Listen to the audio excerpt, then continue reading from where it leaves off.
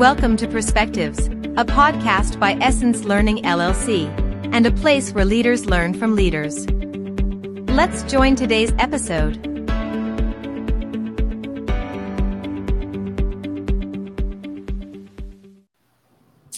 Welcome back. Hello, everyone. Welcome to a Perspective episode, an episode that we are very excited to talk about today. It's something unusual. We haven't had a chance to have this discussion before, so I'm really interested to hear from our panelists about leading with unchecked boxes.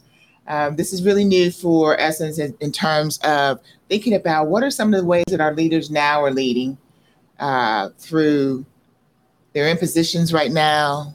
They are working and have all the skills and the capabilities, but they have some unchecked boxes. They don't meet the model that some organizations have. So we're going to spend some time talking about that. And we have most qualified guests today here. I'm going to give a few minutes to just introduce themselves, but I want to thank you all for joining us on the call today, on the podcast today. We do have someone remote. So in my mind, I think it would a call. So Destiny, I'm going to start with you since you are a remote guest. How are you today? Okay, I'm doing great. I hope that you are as well. Tell us a little about yourself. Yeah, my name is Destiny Wells. I work in higher education for a college in Texas, and I'm also a student working on my master's in clinical mental health counseling at Clark Atlanta University. Well, this will be a good discussion to hear from your perspective, some of those unchecked boxes. Thank you for being here. Who wants to go next? Who's in the room with me? I can go. Thanks, Kiki. I am Kenitra Kiki Heights. I am a director of diversity, equity, and inclusion in the food services manufacturing industry, as well as a friend partner with Essence Learning. I have to throw that in as well. So thank you for having me today. I'm excited to have this conversation. Welcome. Thank you. Hi, my name is Trisha Cantu. I have been in the recruitment industry for the last 20 years. And I am a recruiting and training coordinator in the entertainment and hospitality industry. Hi, everyone. I'm Joel Bangalin. I'm the librarian at the Holocaust Museum Houston. I've been a librarian or public librarian for the past 30 years and a supervisor for almost all of that time. So. We're starting to tell our age now. When we went from a very young Destiny, who's in college, to myself, we kind of graduated up through that. So we're going to have a good conversation around those unchecked boxes for some of the leaders within the organization. So now that we've had a chance to get to know each other a little bit, what are some of the challenges that perhaps you've already faced as a leader, and when you think about fitting that model, that mold? Of leadership today, what do you think the mold is, and then how do you think you may or may not have measured to that mold? I think everybody has in their mind whenever you think about a leader. I know. Even when you Google leader, and it's always the same image that comes up. It's a white male in a suit, very CEO style, very much like that. And that's kind of the impression that everyone has gotten into their mind since they started in the workplace. Mm-hmm. When you Google leader, there's a certain image that comes up. And so it blocks you from thinking about all of the other aspects that people have that also make them a leader. Because like what you said, you have the skills and the abilities to do the job, but now I still have some boxes that are unchecked, or so I think they're unchecked because they don't fit the typical image of what a leader is. So before you go any further, then Kiki, let's stop there and talk about and explore a little bit amongst ourselves. What are some of those characteristics of a leader that first of all, let's say what we think are the standard characteristics of a leader. What in your mind, when you Google, when you think of a leader, when you start to define a leader, what are some of those characteristics that come to mind? Someone who inspires. Someone who's inspiring. Yeah, someone who's collaborative. Pardon me? What did you say? I would think someone who's collaborative as well. Collaborative. Yeah. Okay. I also think of someone who's vision-minded and goal-oriented, a good decision maker, and with experience. Wow. So we've got some capabilities, types of competencies that we just described. And do those always come across when Kiki was just talking about, I Google someone and an image comes up? How do we have that image of collaborative and innovative and vision-minded? What does that person look like? Yeah, we really What's don't know. that image, right? Yeah, right. It could be anybody. Right. We're describing characteristics of a leader. That could be anybody. It's us sitting around the table that, there's no certain image to that, unless we start to look up images, then that's when it kind of tells us this is what. So how do we start to decide whether those are the type of leaders that we have? Because we're talking about unchecked boxes. So before we get to unchecked boxes, I want to know really how are we thinking? How can people as leaders say, or people who are looking at leaders say, really I want someone who's innovative and creative and inspiring. How do I find that leader? That's an unchecked box, really, because I hire you, or you're walking away. How do I get that leader into the mindset that that's what I need you to be? I need you to be inspirational. How does that happen? I feel that it happens from building relationships. Yes. Without relationship building, which I also feel is another important characteristics of a leader. I feel like if you're looking for a leader that's inspirational, that's innovative, that is has those characteristics that Joel mentioned, decision making, you have to be able to build a relationship with the people that you are working with or that are either going to be promoted or hired into those positions as well, to really find out what are those capabilities and those unique abilities that people have in order to get them into those positions. Without building that one-on-one relationship, how do you know? Okay, you guys are. And a lot of it is trust. When you hire a new person into a position of leadership, they have to spend some time building trust and building, proving that they're reliable, and that they were worth the decision of hiring them. And if they jump off by taking too many risks or risks that don't pay out, they defeat their own credibility, or that person. And so because you're asking the employee, follow this person, but we know nothing about him. All we know is what he said in his interview, and we don't even know if that's true, that sort of thing. So, so we've got this. You guys have done a great job of defining and getting in our mind the ideas and the concepts and the expectations of behaviors that we're expecting. We want them to influence and inspire. But now we have this image of a person that walks in the door, a person who we're following, a person who may be in the organization already. So it's not necessarily just a new person, someone who's been there already. And there's these biases or these blocks that won't allow us to see whether they're innovative or creative, because they don't look a certain way. They don't act a certain way. They don't behave a certain way. Have you ever had any experience with that, whether you yourself didn't have the boxes all checked, where you didn't look the way, even though you came in with the skills, with the inspiration, with all of the things that you needed to be successful, but then there was someone or a group of people who looked at you a little differently because you didn't fit the image?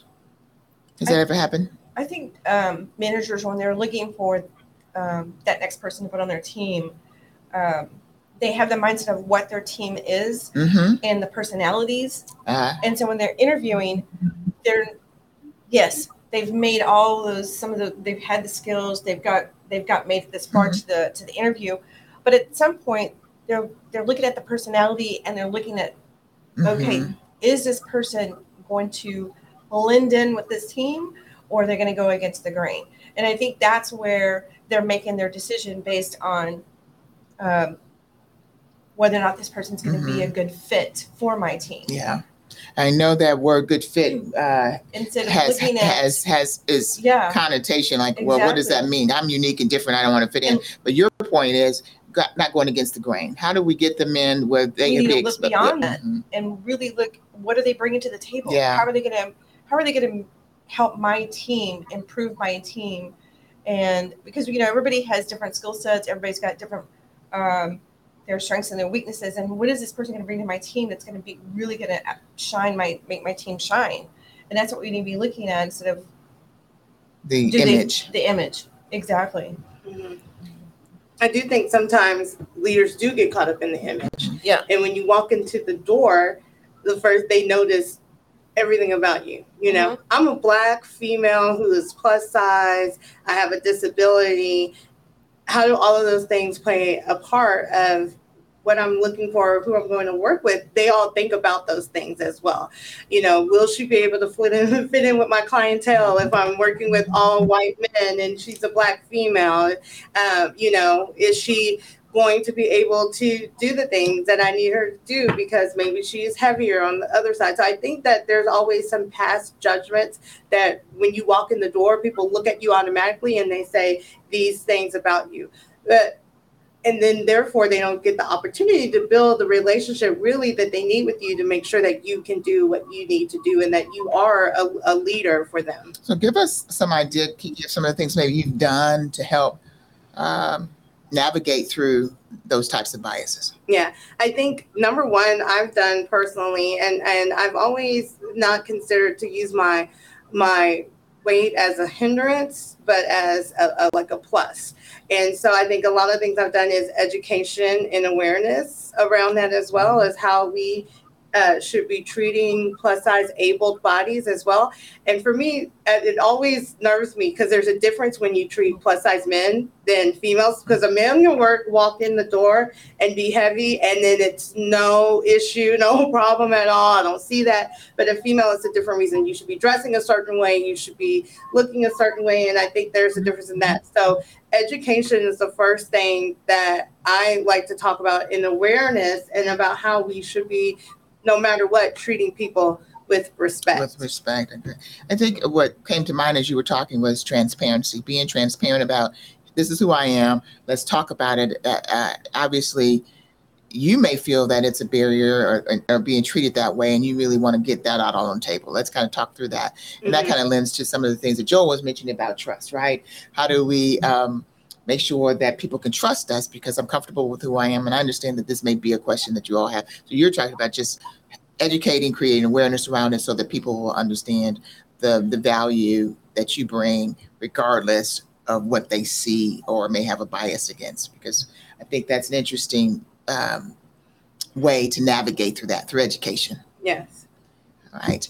Anything, Joe? I think you were going to get started with us. Yeah, I think also in my field, in librarianship, it is a white woman dominated field. Yes. And so being a man, it made me stand out in a crowd. And so I always felt like I had to prove myself. And being a man of color, I had to prove myself in many, many different ways.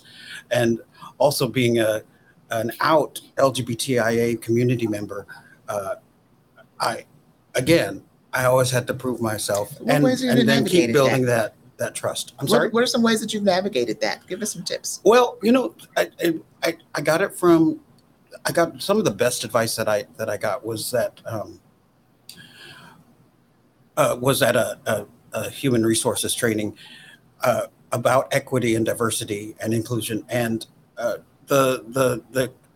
said to that person, I've often used this to my advantage, that I stood out in a crowd or that I was different from everybody else, because a lot of systems and a lot of government agencies were looking for someone who thought differently, and diversity does bring that perspective. And he said, good, use it to your advantage, because every time you've used it to your advantage, someone else has used it to your disadvantage at least twice. So there's always that has always kept me motivated. And so I do think it's kind of also part of my role as a person of some of these communities to educate other folks, let them know, hey, we're just as skilled as the heterosexual white male or heterosexual a woman in leadership, and because I think my work history and my career has been built on building trust, building relationships, and building a history or collecting a history and creating these sorts of ways for everybody to be heard. Yes. I think that has been the key. And then becoming a leader. Another thing that one of my mentors said, life might not be fair, but the workplace should be. And so I've always worked to that goal. Awesome. That's a jewel. We can probably take that one away. The life may not be fair, but we have a right to expect the workplace to be fair. Yeah. And I love that. And so when we're thinking about, you said a couple of things early on as you started to speak about proving yourself. I wonder, and I'm going to kind of toss it over to you, Destiny. I wonder, are there times when you felt like you had to prove yourself in circumstances, even in a workplace where you expect it to be fair? You expect it to be fair. You come in with that mindset it's going to be fair and equitable, and you have the qualities and you have the skill sets, but yet and still you have some instinct in you that's saying, I need to be proving myself, prove myself, my capabilities, but prove myself as to the differences that I bring in, that my differences have values. It's not that I can't be a medical student or that I can't be a librarian or that I'm not. They believe that you've been good at it, but you're so different from the rest. I need you to prove that as well. That's just one of the things that we're seeing, that people having to prove their difference as opposed to their capabilities. Have you run into that, Destiny? Yeah, I think that I've run into that in different sectors, right? So I mentioned that I'm in school, but then even throughout my professional field, I had been working like post-graduation, post-undergrad, right? Since 2015. So I'm still, I guess, kind of relatively new, to the working field, but I've worked since I was 15, right? So I've always been like a very professional person. So I've always presented myself like in a way. And so because when I graduated undergrad, I had a certain amount of experience. I was able to not just go like entry level. I started like a mid-level position, right? So at my age, and then me coming in as a Black woman, of course, some of those different challenges. So I definitely found myself like in spaces, whether it be like in meetings or even sometimes like going out for certain positions, right?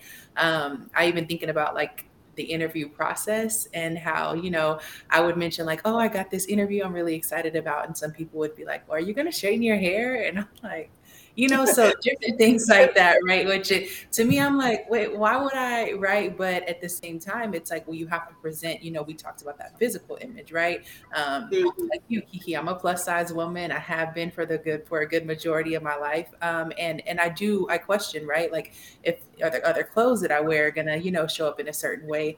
But I think one beautiful thing that I've like started to get comfortable in is I'm just going to show up as me, right? I've been really fortunate to come into situations like now, right? Like the current job that I work for and the school that I attend, where they encourage us to show up as who you are, right?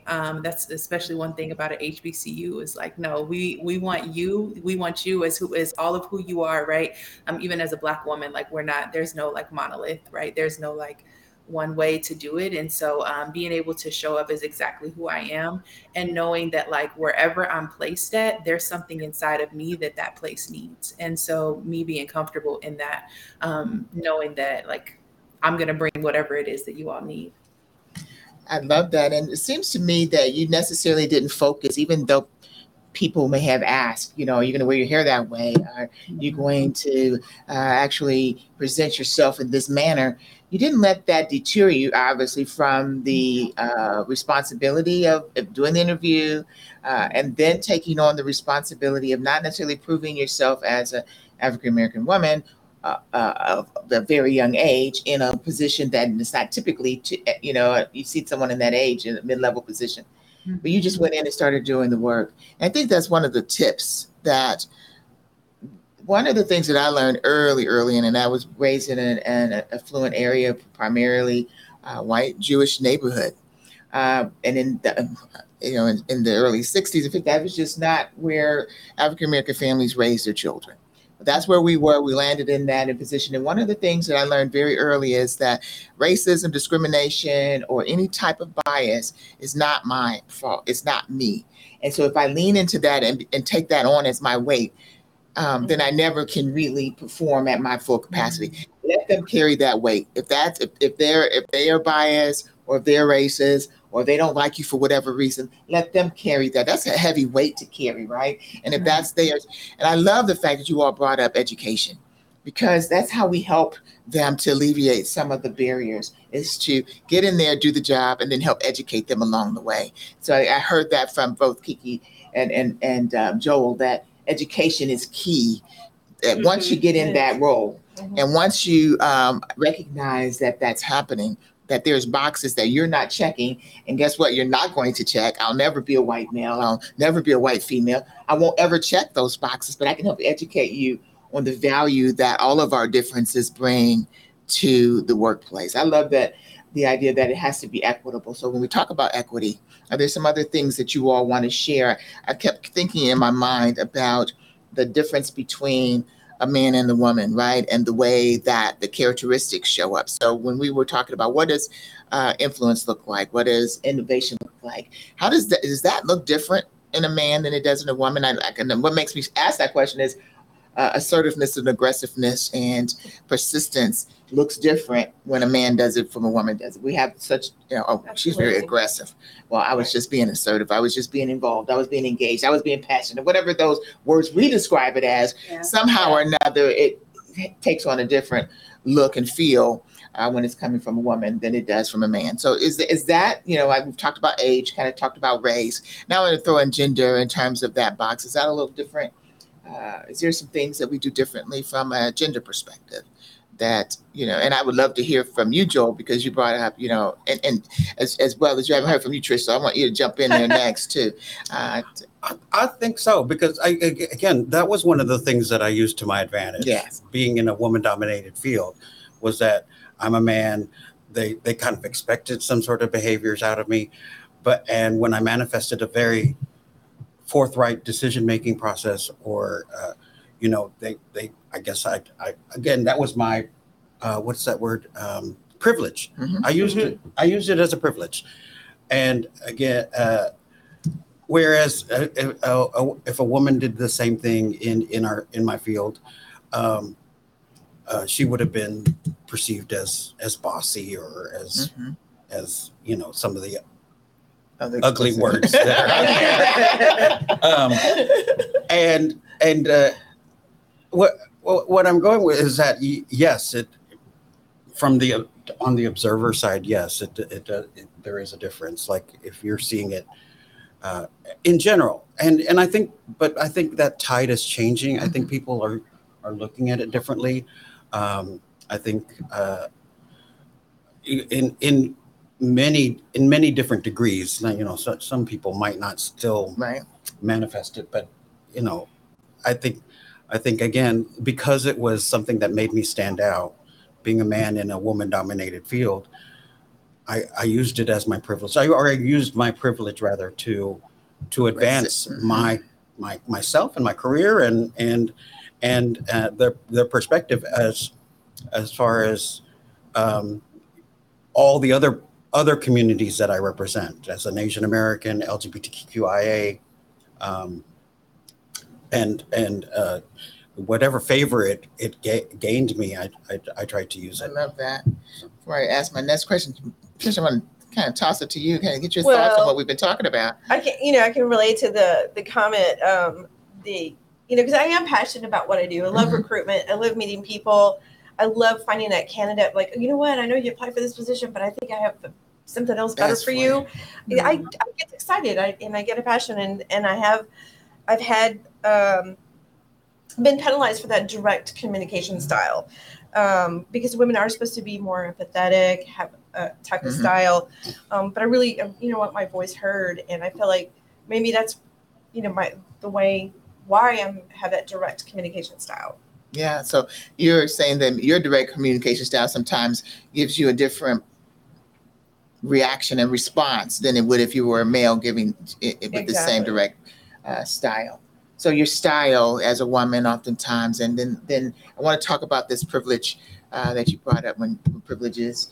Before I do that, how about you, Destiny? Do you have anything to add in terms of the conversation around being, a woman are there behaviors that has been viewed differently, you think, if you were a man doing the same thing? Yeah, definitely. I think I think that on the innovation tip, right?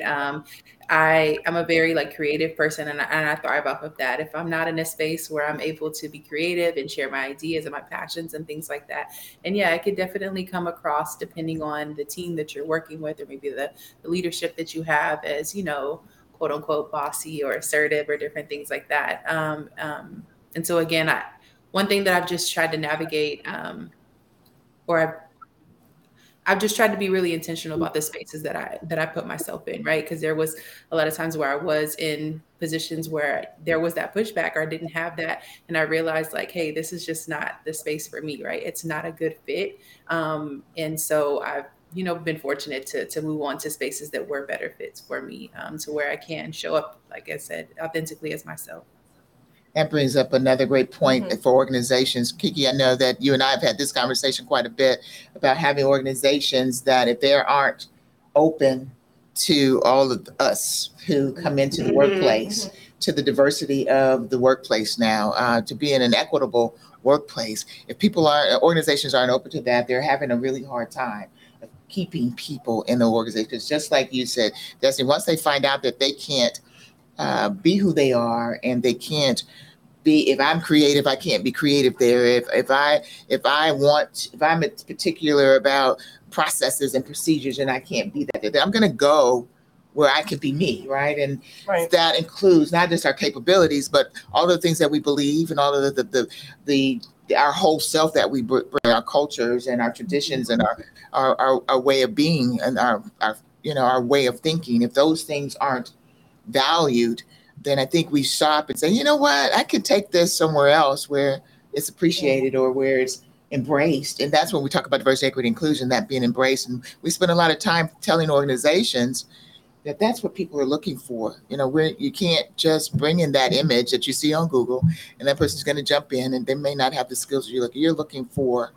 Innovation, you're looking for creativity, you're looking for that. And so it's not going to come in that same mold every time. Now it can come in white males. One of the things I want to make sure we don't do is say that white males aren't a part of this diversity picture that we're talking about, because definitely they are part of the diversity. They're white male are part of the mixture that we talk about when we define diversity. So I don't want to ever say that the white male is not part of that. But I want to make sure that we're all, that new standard that you said we're doing, that tide wave, that new standard includes all of us along with the white male. So we're all part. We can come. Our innovation could come in any shape, size, or color, right? And gender, race, and all of that. So that's great. We talked about privilege, and I love you brought it up a couple of times, that we operate from a place of privilege. And I think, do you find that you have a place of privilege that you can operate from? I've just recently have noticed I do have a place of privilege, because I have been brought up in a place where I recognize that I don't have privileges in a lot of different aspects. And just now recently have I realized, hold on, I do have a place of privilege here. So one of the things that I started doing at work is being very I wouldn't say assertive, but I would say very convincing with the CEO on the things that we need. And so much to the point where he says, you're the only person that has walked into my office and I've been able to approve everything that they've asked for. No one else has done that. Well, people have gotten wind of that, and they have no idea how I do it or why I'm doing it or what skills I'm using in that room to do it. So I've realized, hey, that is a privilege that I do now have, is that I'm able to have a very open and honest conversation with the CEO and convince him to do things that we need to get done from a diversity, equity, and inclusion standpoint, because it's so important. And now I have the resources and the money to spend on it, because I am in a place where that program is important. It's a privilege to have. So I really have capitalized on that. And kind of when you say like leave unchecked boxes, I make my own boxes now. So that privilege has turned into a skill of I have this convincing skill that I use with conversations with the CEO. So that is a new box that I have. And I feel like everybody's trying to get that box now that is unchecked for them. All right. Good. Anybody else operating from a place of privilege? One of the things we'd love to leave with the leaders listeners is that we all have that space. And that's the box that I think when we think about an unchecked box, that's the box I think I would love for us to be able to check. Where can I operate? Where can my skill, my uniqueness, bring value to an organization? And then from that place, I can operate from a place of privilege, because that's the way that we navigate through some of these biases, some of these things that whether they're traditional biases, preconceived notion, because we've always kind of had this image of what, a leader looks like. We've always had the same characteristics of what a leader should have when they're leading. And those things are shifting. That tide is shifting. And so now, what are the privileges that we bring, the value that we bring, and how do we operate from that? And how can I use who I am and use that as a privilege to walk in the door? I think that's one of the things that we want to make sure that we bring to the table. Any other tips that you'd like to bring before our time has come to an end? And I just want to make sure that we leave our listeners with ways to navigate, because we aren't going to change who we are. You're going to look like Joel tomorrow when you go to work, and Destiny, you're going to be Destiny when you go to work. What are some of the things that we're going to do, or we can help our listeners to do, to help them say, you know what, even though I don't have the check boxes from that traditional model, what are the things that I can do, as Kiki says, create my own boxes, or just to make sure that I'm standing in a place of privilege? I think leaders should I just say, get ready for a new wave, because our newer generations, they don't care about the boxes. They don't care which boxes are checked, unchecked, if there's boxes or what. Our millennial and Generation Z are coming in from a place of, we deserve this, we're going to get it. This is where, and if you don't give it to us, you know what, we'll go out and we'll create our own space to do it, and we'll do it even better. And so if you want to capitalize on that talent, you have to really reevaluate what boxes that you're looking at for those leadership skills, and change those around, because our new generations are coming in with different leadership skills, different way of dress. Dress codes can't stay the same that they were before. The way that they look and dress, and hair colors and piercings, tattoos, all of that has to change, because they're bringing a whole different look, style, communication style, especially communication style, to the table. So in order to support those generations, we have to reevaluate what those boxes are. Awesome. Thank you, Kiki. Let's run here for everybody before we sign off. I really think, being your authentic self. You got to be you have to be who you are. Don't allow, those boxes to change who you are. I mean, you want to, as much time as you're spending at work, you need to be happy. You got to be happy. You got to be happy. So, find your happy place, and find where you can be appreciated and valued. Because if you're not appreciated and valued, then you're not going to be authentic, and your work is going to suffer. And you're not going to be just as productive. Yeah. You're not going to be as productive. But if you're going to be valued and you're going to be recognized for your work, then you're going to be more productive. Okay. And just that creativity is just going to come out. Full cycle. All right. I think there's a lot of information that is unwritten when you fill out an application and check all those boxes. Your experiences, your cultural heritage, and the coping skills that are there are assets to your company and assets to your organization. So use those assets and make sure that they get seen out from activity that's not just checking a box. Someone may check they grew up African American, or speak Spanish or whatever. But what doesn't get communicated is that, yes, I spoke Spanish growing up, but I also spoke English, and that also that gave me coping skills, I love that. that gave me coping skills that's really hard to even describe, I guess. That's great. We're often asked, okay, so what's your ethnic heritage on a job application, like as if it really meant something to the job. But it does truly mean that I've always had to live with white people. Mm-hmm. I've always had to deal with them and educate them on my culture and my heritage and why my hair texture is not like the Chinese person next to me. And in ways that aren't offensive or off-putting. And so, what I'm hearing you say is learn how to tell your story and the value that your story brings. And so I'm hearing you say that I may check these boxes, but I need to be able to say, what value do I bring as a Spanish-speaking person? What value do I bring from my heritage as an Asian American? So be able to tell our own story, because that's part of that education process that you guys have talked about, and that value that brings. Desi, we're way out of time, but I want to yield some time to you so that before we sign off, you have any final thing for our listeners?